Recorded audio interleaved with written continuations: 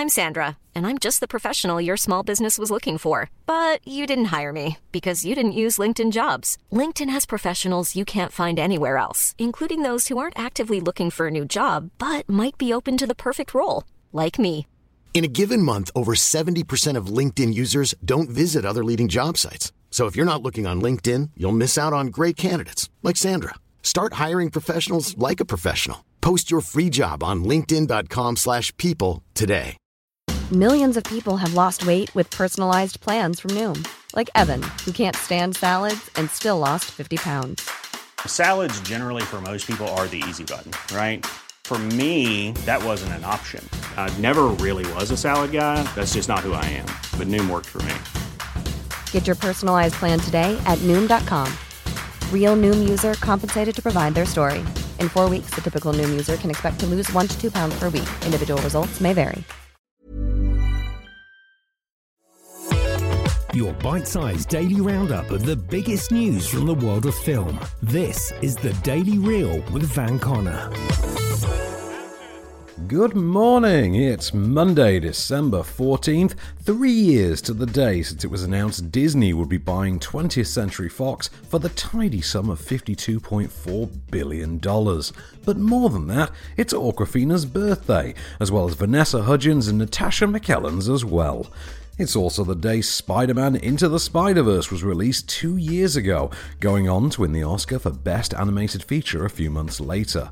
That exact same day, in fact, saw the release of Sandra Bullock's Bird Box for Netflix on what was then the 18th anniversary of the release of Miss Congeniality as well. Other films released today over the years have included notable works such as The Royal Tenenbaums in 2001, Close Encounters of the Third Kind in 1977, and not another teen movie in 2001. Now here's today's top cinematic headlines.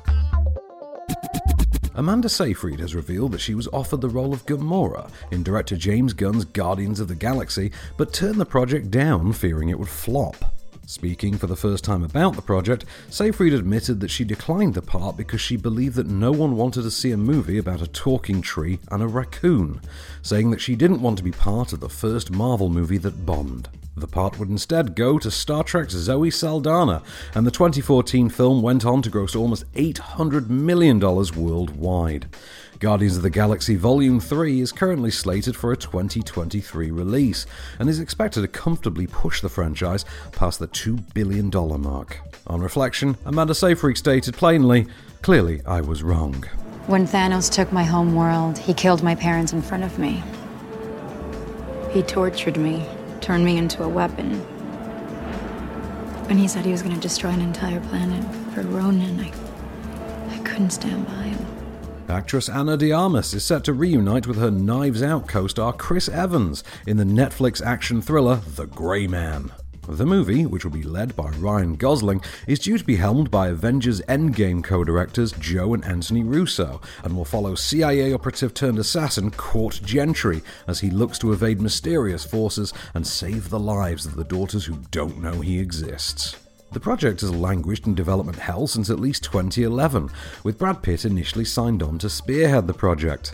He later dropped out for unknown reasons, and Charlize Theron signed on to replace him as the star in a version that also never materialized. Now, the film looks set to be Netflix's most expensive feature to date, with a reported budget of $200 million. The latest crack at the adaptation, from a novel by Mark Greaney, has been penned by the Russos themselves, with a last-minute polish by Infinity War screenwriters Christopher Marcus and Stephen McFeely. No release date has been set for The Grey Man, but Ana de Armas can next be seen as Bond girl Paloma in Daniel Craig's final outing as the super spy No Time to Die, which is due in cinemas on April 2nd. It's something I've had since I was a kid. It's a physical thing that just the thought of lying, it makes me puke. Really? Drink great gin. Make a difference. We handcraft our gins with only the finest botanicals and use our profits to support charities and initiatives that provide relief to struggling hospitality workers. Visit hospitalitygin.co.uk to find out more. Hospitality Gin. Drink great gin. Make a difference.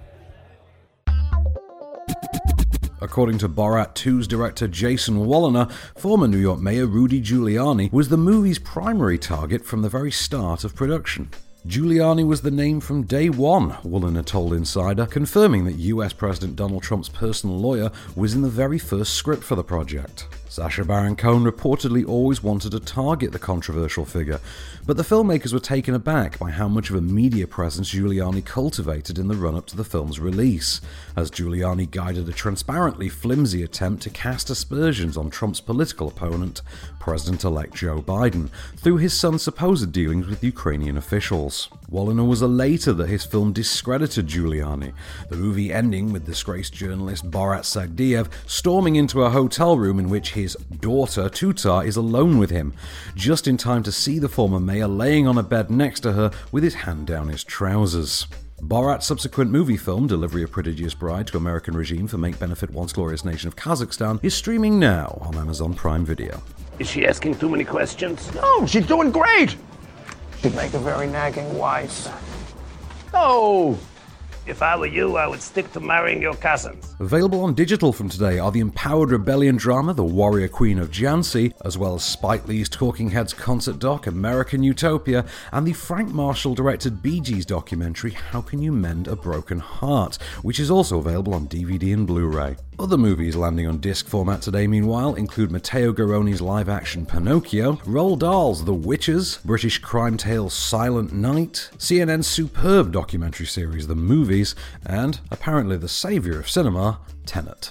Streaming today offers up Australian crocodile thriller Blackwater Abyss, Bruce Willis action A Hard Kill, and A California Christmas for Netflix subscribers.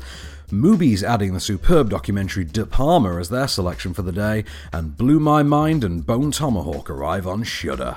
Children's Christmas romp Nativity airs on CBBC, with its first sequel to follow tomorrow, while over on Film 4 today you can catch the first of another nightly double bill with J.J. Abrams' Star Trek on, in addition to Tom Hanks' The Terminal and comic book sequel Sin City: A Dame to Kill For. BBC 4 meanwhile is showing The Lady in the Van, while on Sony Movies there's David Fincher's Panic Room and the Jessica Alba horror tale Awake, and 5 are airing the supernatural cage fest Drive Angry. The Sky Cinema and Now TV premiere for today is A Christmas to Cherish. This has been the Daily Reel for Monday, December 14th. Stay cinematic. See you tomorrow.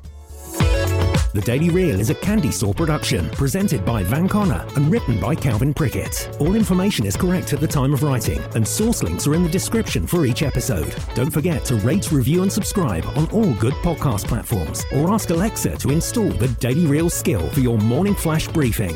Follow the show on social at Daily Reel Pod, and we'll be back every weekday. Until then, keep it cinematic.